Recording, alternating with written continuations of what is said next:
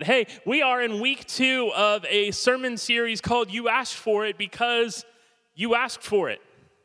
We over the course of 3 months, we put in requests for people on Facebook or through email or just in conversation. We wanted to hear from you. What is it that you want to hear preached on?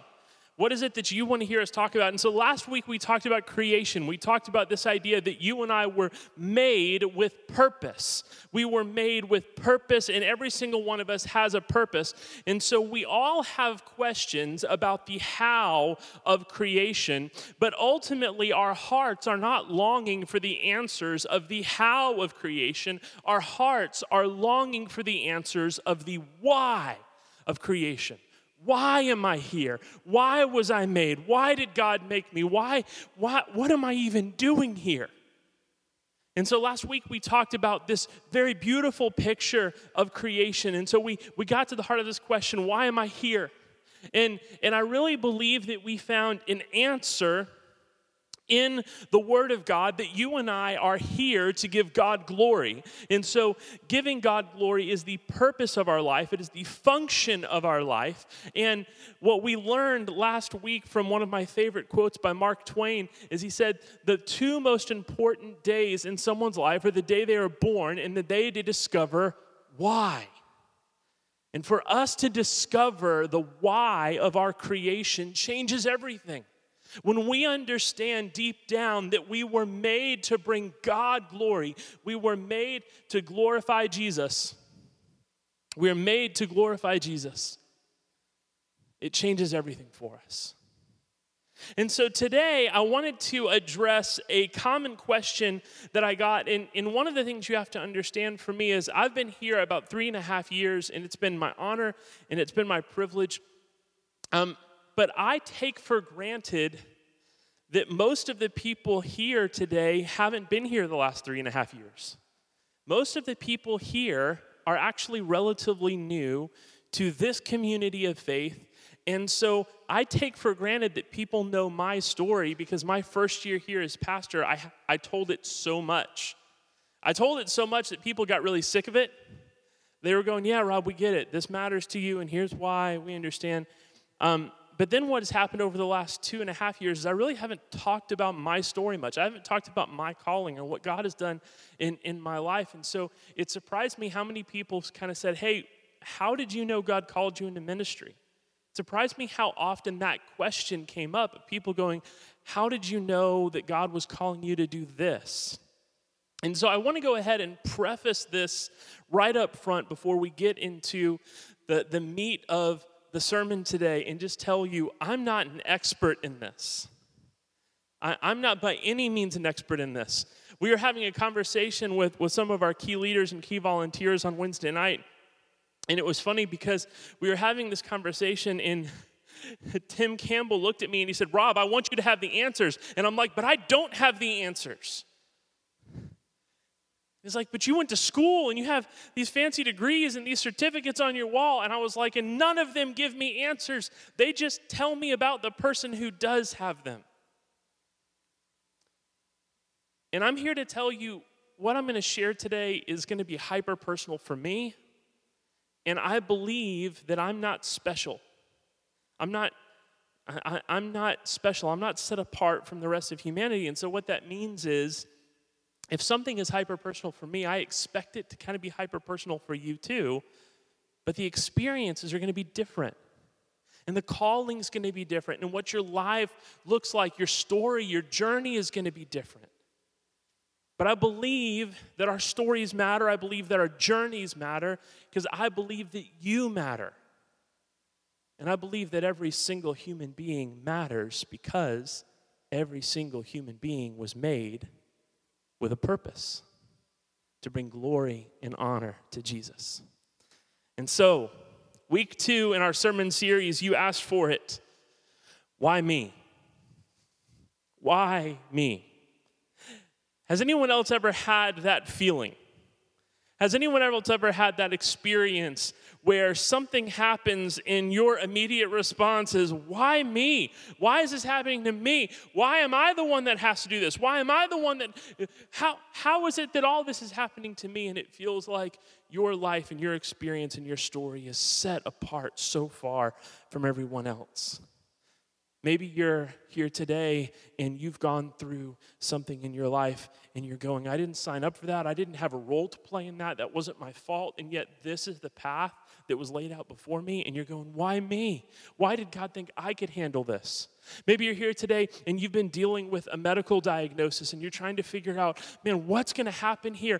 Well, there's nothing I could have done. I had no say in this. This is some genetic thing I was born with, and now I'm dealing with this the rest of my life. And you're kind of going, why me? What did I do? Because what we often do in our lives is we will look at blessing. We will look at good things that happen. We will look at them as blessing. Good things that happen to us are always blessings from God, even when those good things lead us to have changing character. Even when those good things that happen lead us to make poor decisions, we look at good things as blessings from God, and we tend to look at bad things in our life as punishment from God.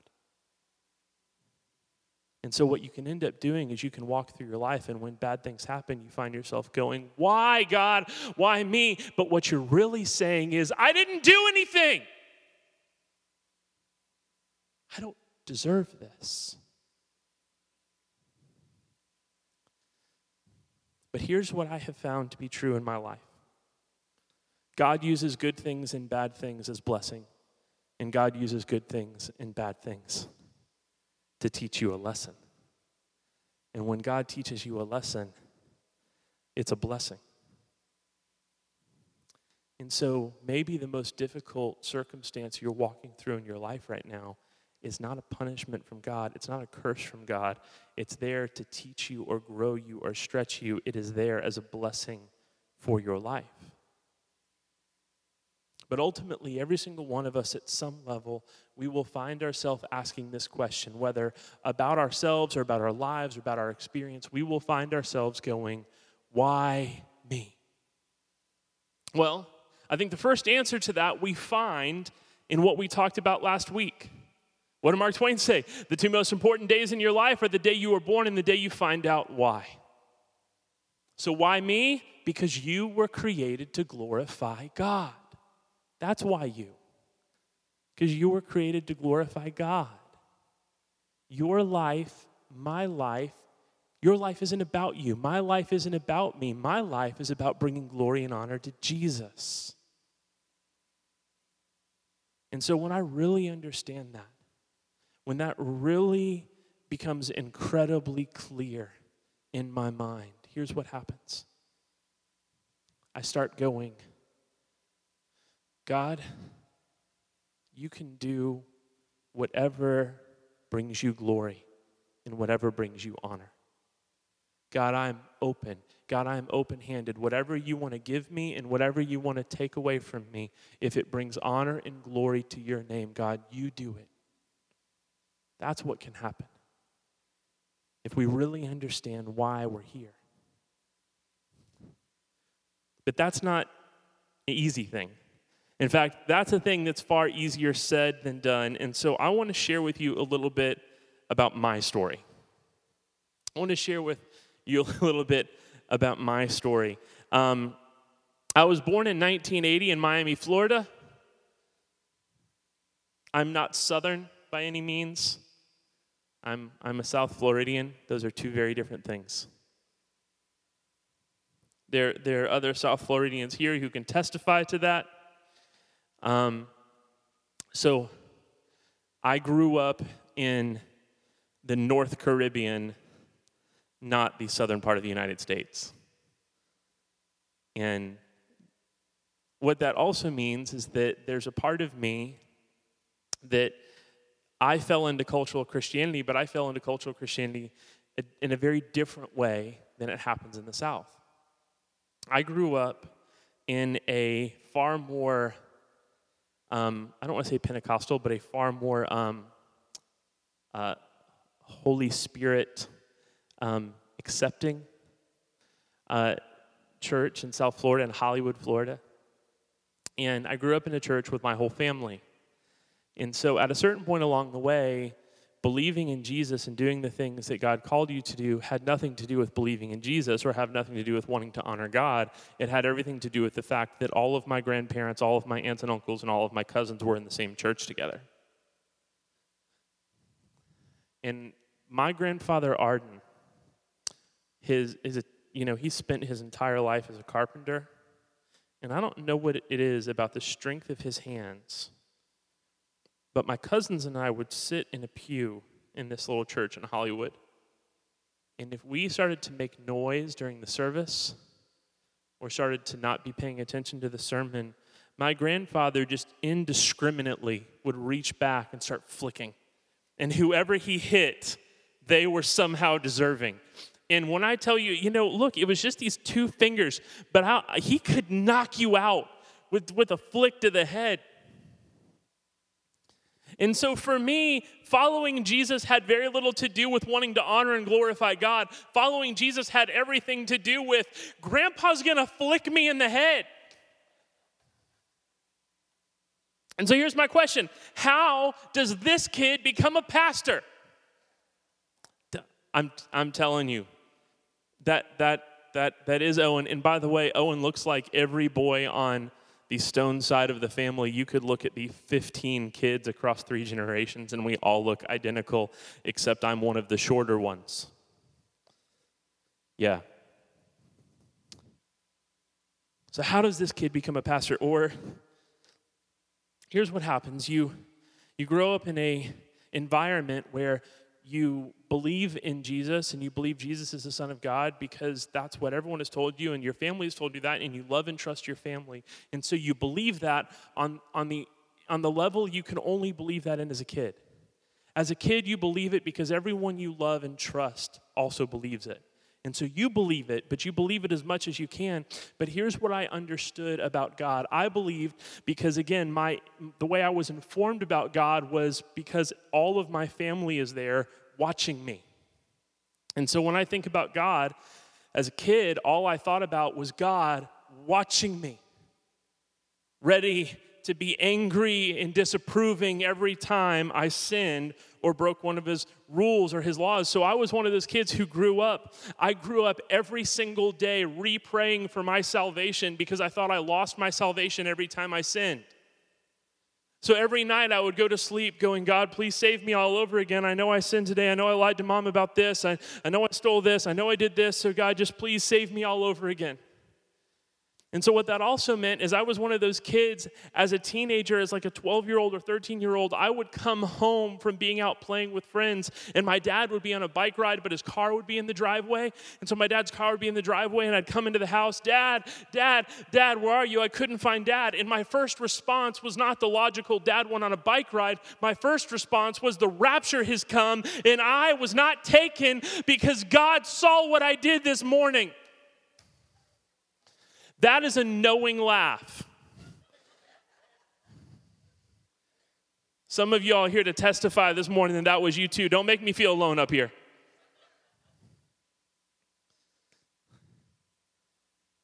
And so by the time I was 16 or 17 years old, it wasn't that I stopped believing in God, but I thought God would only love me or only believe in me, or only have plan and purpose for my life if I was perfect. And I knew that I couldn't be.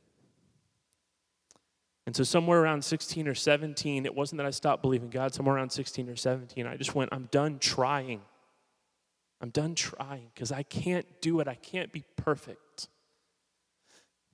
And then I went to a public university in the state university system of Florida.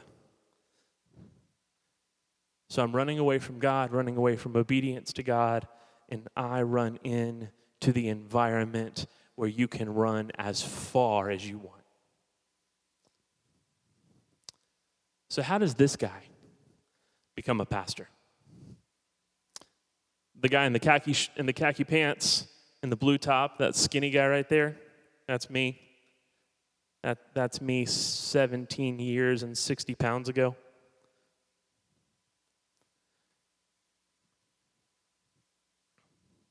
This is what God does, and this is what I've discovered about the Jesus that we worship. I was running away from God, but God never stopped running after me.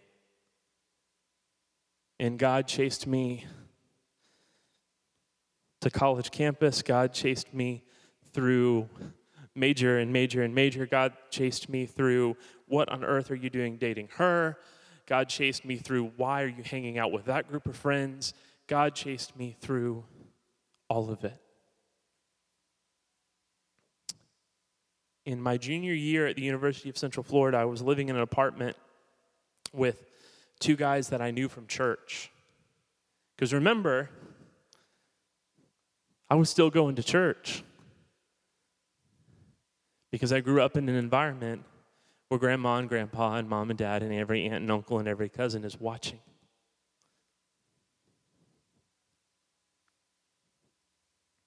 We were in an apartment, and on Monday nights, we were doing a Bible study.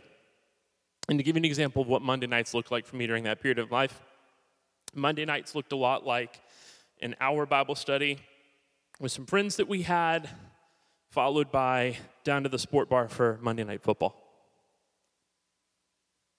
followed by whatever frat party, followed by. And in the spring semester of 2002, during my junior year of college, we were studying the book of Romans, one chapter a week.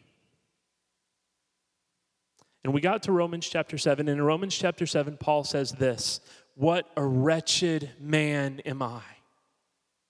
There's all this stuff that I hate, and I keep doing the stuff that I hate. There's this stuff that I want to do. I want to serve God. I want to honor God. I want to please God. But no matter how much I want to do that, I can't seem to do it. And no matter how much I hate this, I keep running back to it. And it described my life perfectly. And so I was there as a 21-year-old at the University of Central Florida listening to this, and I went, Paul feels the same way that I do. He's trying and trying and trying and trying, and no matter how much he tries, he keeps failing. But we would read one chapter a week. And so the next week, I'm walking through my life like, man, well, hey, Paul felt the same way. Apparently, there's no help for any of us. And apparently, there's no point in any of us trying. And the following Monday night, we're sitting in the living room in our apartment. And we open up Romans chapter 8 that begins, "There is therefore now no condemnation for those who are in Christ Jesus." And for the first time in my life, I understood what grace meant. I understood that God's love for us was not a family member peering over you into your life, shaking their head in disappointment at all of your decisions. Instead, I realized that I was fully, completely, and perfectly loved right where I was, just as I was, and loved too much to be left there.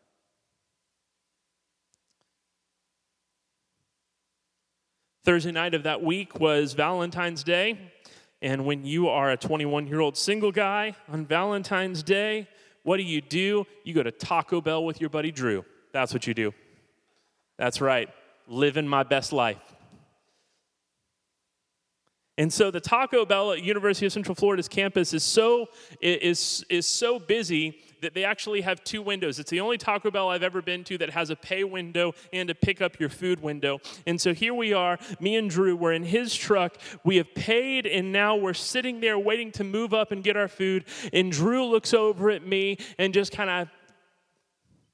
nonchalantly, "Rob, I want you to know we love you." Group of Christian guys who I was friends with. "We love you, but you're the fakest guy we know." Because these guys who were a part of my life, they were seeing through the charade.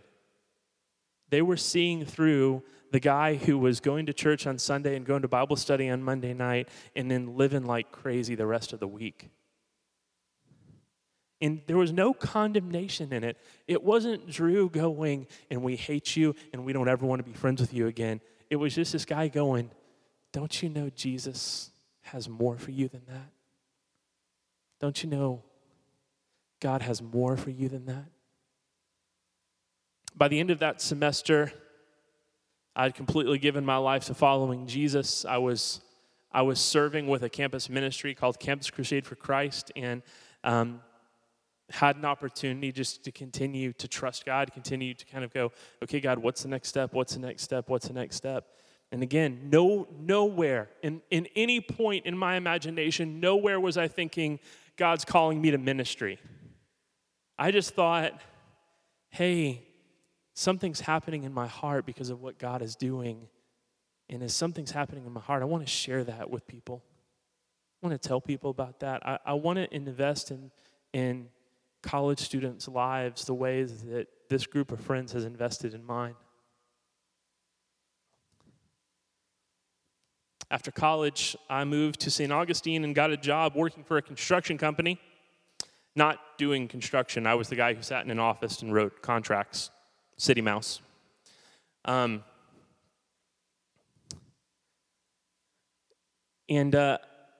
the time, my parents were out of church, and my parents were actually teaching a college-age Sunday school class. And to give you an idea of what my parents thought about my wife, I was a year into dating another woman. I was a year into a relationship with a different woman, and while we were still together, my mom called me, and she goes, you know, if you and her ever break up, there's a girl here in our Sunday school class we really like.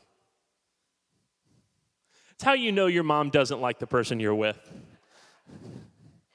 Hey, when things end tragically there as we're destined to, I moved back to St. Augustine, got a job with a construction company. Because I had just come out of 3 years at that time doing college ministry with Campus Crusade for Christ, I went to a church in St. Augustine, and the church said, hey, we have a college ministry, but we have 0 guys, because I don't know if you know this, but most college campuses in America are majority women. Women attend college like 60 to 40 against men. More women go to college and get graduate degrees than men do.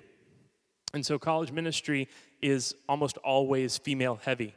And so they had a college ministry, but it was all women. And they said, hey, we want to do something for guys, for college-age guys. Rob, this is where you're just coming out of. Hey, would you come on board and just help teach a men's Bible study? I said, sure.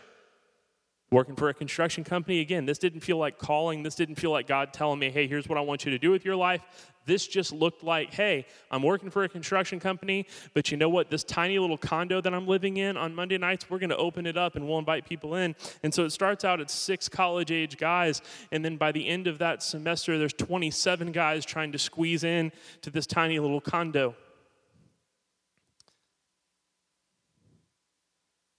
And then people around the church started saying this to me. Have you ever thought about being a pastor? And I went, no. Are you kidding me? Me? No, never. Not a chance, not in a million years. They would never let me do that. I still don't know why you do.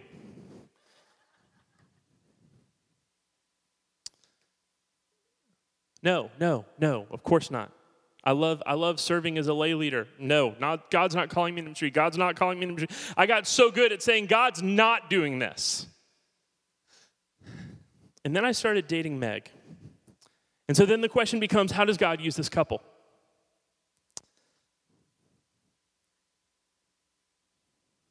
She's good looking, isn't she?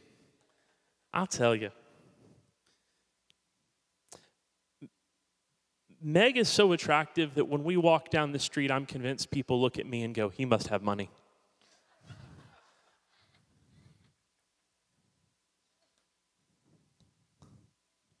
Nope.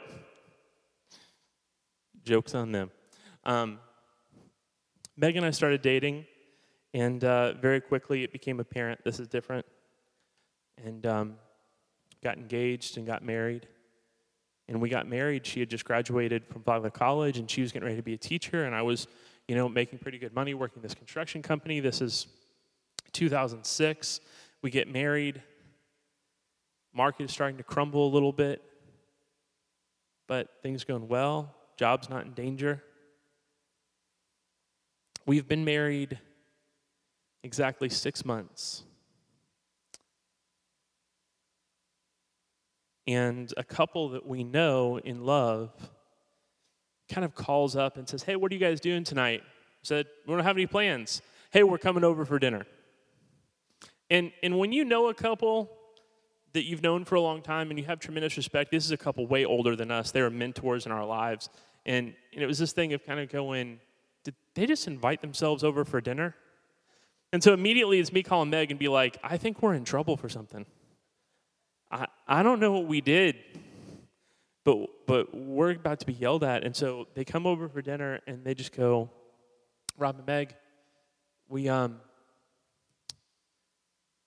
think you should lead the college ministry for the church. You should come on staff and start leading college ministry. And now it's about 4 years of going, no, that's not what God is calling me to do. And eventually just became that thing where ultimately I had to go, you know what?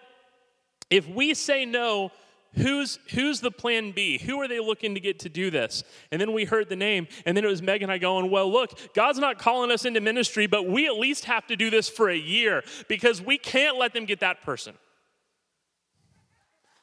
I'm not going to share names. And so it was not saying yes to life and ministry. It wasn't saying yes to a calling. It was giving God a very narrow window and saying, all right, God, we'll give you 1 year, and then you got to fix this. 1 year turned into 3, turned into God opened up a door for me to go to seminary, opened up a door for me to do this and do this and do this.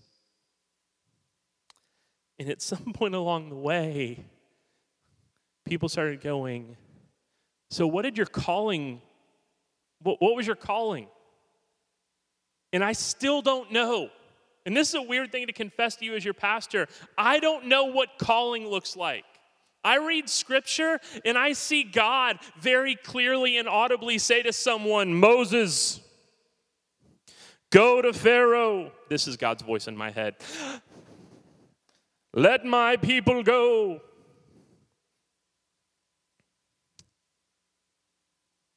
That's never happened to me. It's never been that clear. But here's what has happened over and over again in my life. Doors have opened. And then God gave a sense of peace about walking through them. A door opened. It wasn't a door opened and suddenly there were shining golden lights. Ah! There was no hallelujah chorus. It was just a door that opened. And a door opened, and Meg and I would talk about it, and we'd pray about it. And there was a weird sense of peace. And I don't know how else to explain it, but it's that weird sense of peace. Like, this shouldn't make sense. This doesn't make sense. This shouldn't feel like the right thing to do. And yet somehow a door would open, and we'd walk through it. And so here's what I've discovered. For me, calling is where peace and opportunity meet. Calling is where peace and opportunity meet. And so that's not just for me in terms of my call to ministry. That's for all of us, I believe. I believe that's true for all of us. There are opportunities in your life, and those opportunities come along, and God grants a strange sense of peace about stepping into that opportunity. That's calling. That's calling. Because what happens is we love and worship a God who we believe created the universe. He's in control of all things. And we're going, all right, God opened up a door. And there's a peace about walking through it. Now, sometimes a door opens and we want to believe there's a sense of peace about walking through it. Sometimes a door opens and we're like, I've got to walk through that door. Come on, I got to walk through that door. But we never take time to talk about it. We never take time to pray about it. We never take time to really sit with a decision and ask God, God, is this what you're doing in my life? And so if you're anything like me, when there are some times when the door has opened and you've been so eager to run through it that you were 30 feet into a brand new opportunity before you stopped and went, oh no, we went the wrong way. This was not where God wanted us to be. And sometimes in life, walking through that door because we were so eager to walk through it because we wanted it to be God's will for our life, sometimes that will lead us to some really ugly places. And so in my life, calling is the place where peace and opportunity meet. It's where a peace where you stop, where you consider, where you pray, where you bring mentors in, people who have a voice in your life, people who are allowed to speak truth to you, and it doesn't matter whether or not you get your feelings hurt. It's the place where the peace of God and opportunity meet. And I think it's so important because for every single one of us, no matter how much you trust God, no matter how much you believe in God, there will come an opportunity in your life where an opportunity will come, God will give a sense of peace, but as soon as you start stepping into that opportunity, you're going to get scared. And so that's why we need the peace of God, because it gives us this beautiful picture that we see in Philippians 4:7. And the peace of God, which surpasses all understanding, will guard your hearts and your minds in Christ Jesus. But here's the ugly truth about calling. It's been the continual ugly truth about my calling, and I know myself well enough to know it's also been the truth about your calling somewhere along the way.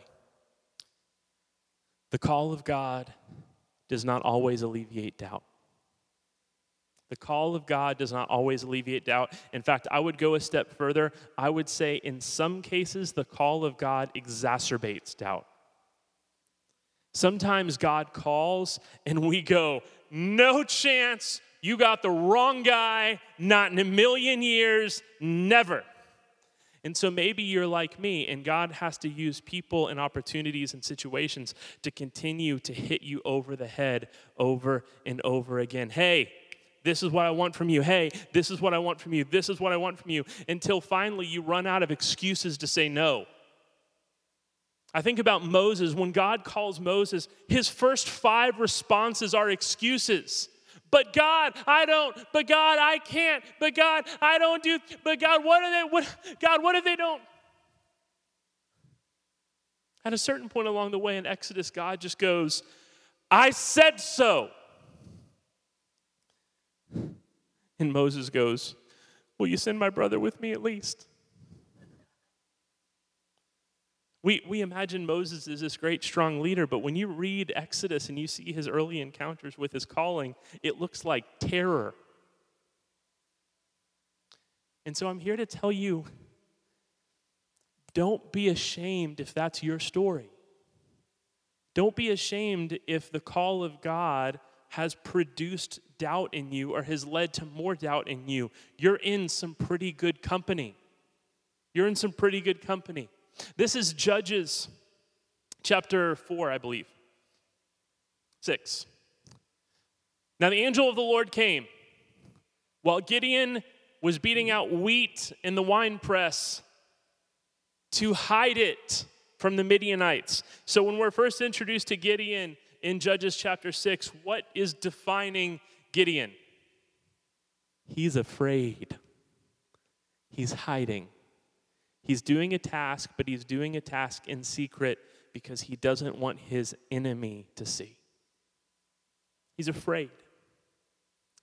So Gideon, in our first encounter with him, is defined by his fear. And what does God say to him in verse 14? And the Lord turned to him and said, go in this might of yours. And Gideon's going, are you kidding me? I'm beating out wheat, hiding inside of a wine press. In this might of mine? Really, God? That's a sick sense of humor you have. Go in this might of yours and save Israel from the hand of Midian. do not I send you? And Gideon said to him, please, Lord, how can I save Israel? Behold, my clan is the weakest in Manasseh, and I am the least in my father's house. Translation, I'm the last person you would ever pick to do this.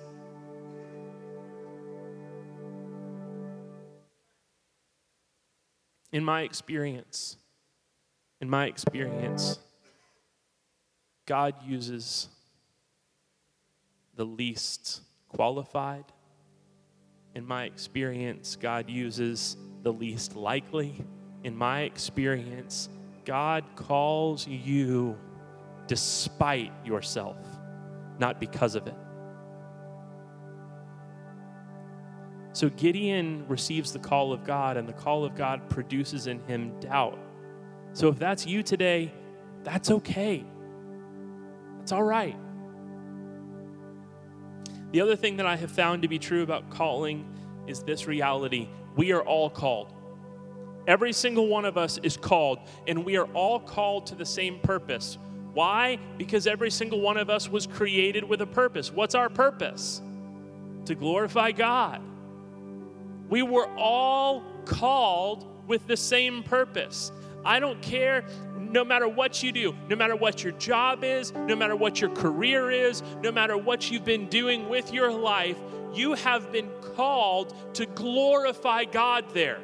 You've been called to glorify God with it. It's why it's so beautiful to read those words out of Colossians chapter 3 from last week. In whatever you do, do it to glorify God. Whatever you do it to glorify God. So every single one of us was called with the same purpose, but, and you need to hear this, we do not receive the same call. The hard part for us is we want to live someone else's life.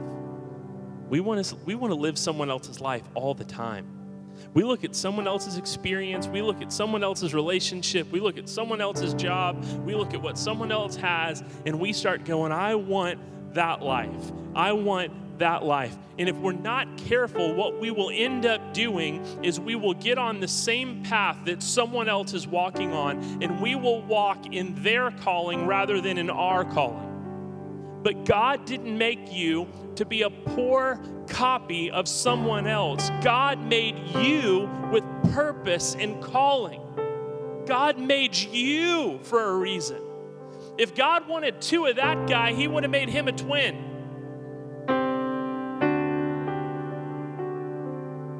God made you with unique purpose and unique calling. And we know this. This is Ephesians chapter 4, verse 11. And he gave some to be apostles, some to be prophets, some to be evangelists, some to be shepherds, and some to be teachers, to equip the saints for the work of ministry, for the building up of the body of Christ. And so even in a call to ministry, he's going, you don't all get the same calling. Each of your calling is unique. Each of your calling is different. You have the same purpose.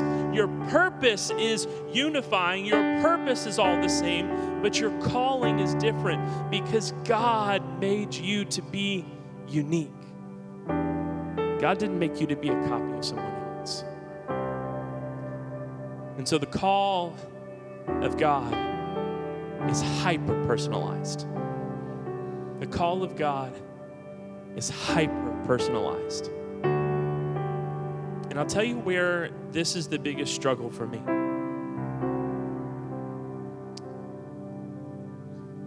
I don't know what my calling is going to look like in 10 years. I'd like to. I'd love to tell you as a church, I'd love to tell you, hey, this is where we're going, this is where we're headed, come on, this is where we're going to be in 15 years. I have no clue. I don't have the answers. And the reason I don't is because in my experience with God,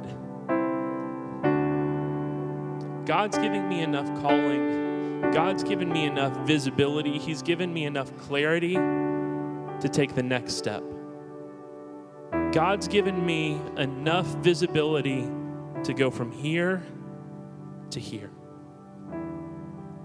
And in my life, as I have trusted him to take those steps, once I take that step, he gives me the next step.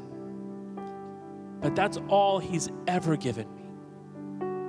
That's all he's ever given me. All God has ever given me is enough faith, enough trust, enough visibility to take the next step, and then the next step. And so the hard part for me, and I imagine the hard part for you, is I want to know where I'm going. I want to know where I'm headed. God, what's in store for me? God, what am I going to be doing in 10 years? God, what's going to be happening in the church in 15 years? God, what's my marriage going to look like in 20 years? I want all the answers. And God's going, no. I want you to take this step. I've got the answers. You take the next step. I've got the answers. You take the next step. I know where you're going. You take the next step. But that's not what I want. I don't want the footlit path. I don't want the single flashlight looking down at my feet going, here we go, here we go. You know what I want? I want the superhighway. I want the 9-lane wide lights the whole length. No matter what you're driving in, you see exactly where you're going. You know where you're going, and you can go at really high speeds, and you can go faster and faster and faster. That's what I want. Isn't that what you want? Don't you want to get there quick and know exactly where you're going?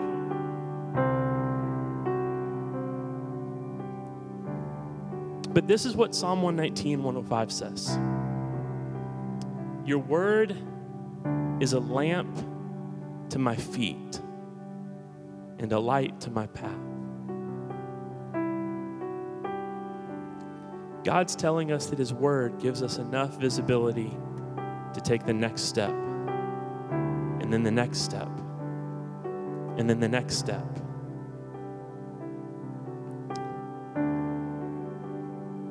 I've never felt good enough.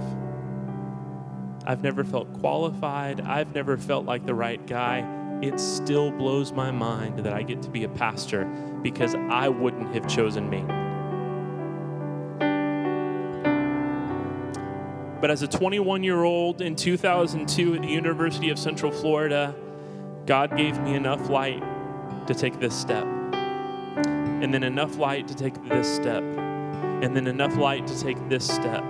And somewhere along the way, in taking step after step and trusting Jesus,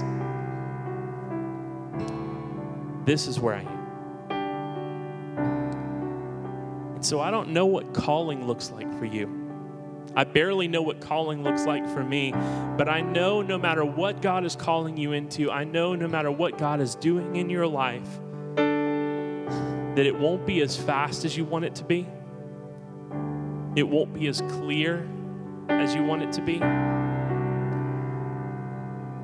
But if you'll take the next step, if you'll take the next step in trusting Jesus, if you'll take the next step in obedience, I promise you the God that we worship will give you enough light for your next step, and for your next step, and for your next step.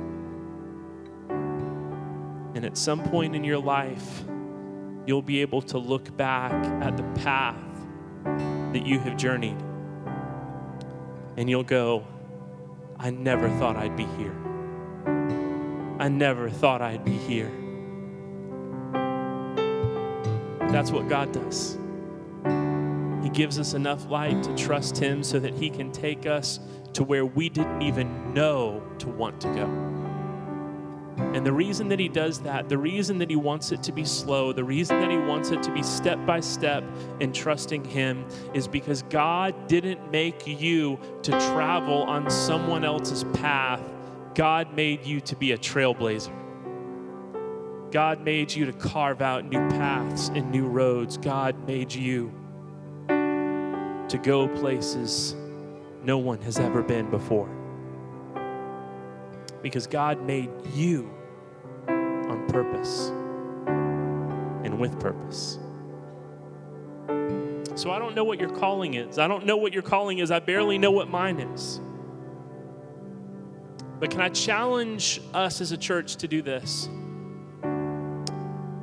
Would we be willing to trust Jesus with the next step?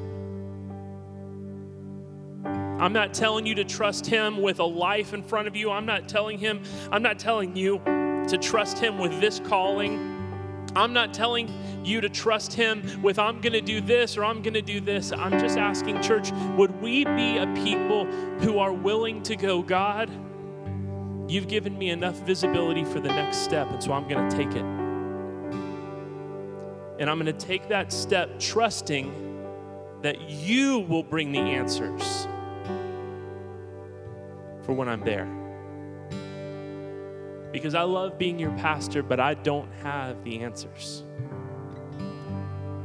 I just know what it's like to trust him enough to take the next step. And so if I could challenge you to do anything today, if I could implore you to do anything today, there's something in your mind, there's something in your life and people you love and trust. God's been putting something in the back of your mind. God's been tapping on your shoulder with something for a long, long time, and you've been fighting it, and you've been saying no, you've been saying never in a million years. I wonder today if you'd be willing not to step into the fullness of it, but would you be willing to trust Jesus enough to say, I'll take the first step. I'll take the first step. And Jesus, I believe you're going to give me enough light to take the next one. Because he hasn't failed me yet. And I promise he won't fail you. Would you pray with me? Heavenly Father, Jesus, we love you. God, we praise you. We praise you that you give us enough light to take the next step, and then the next step, and then the next step, because God, your word is a lamp to our feet and a light to our path. Jesus, we believe in you. We trust you enough to walk into whatever you are calling us into, no matter what it looks like. Jesus, we trust in you.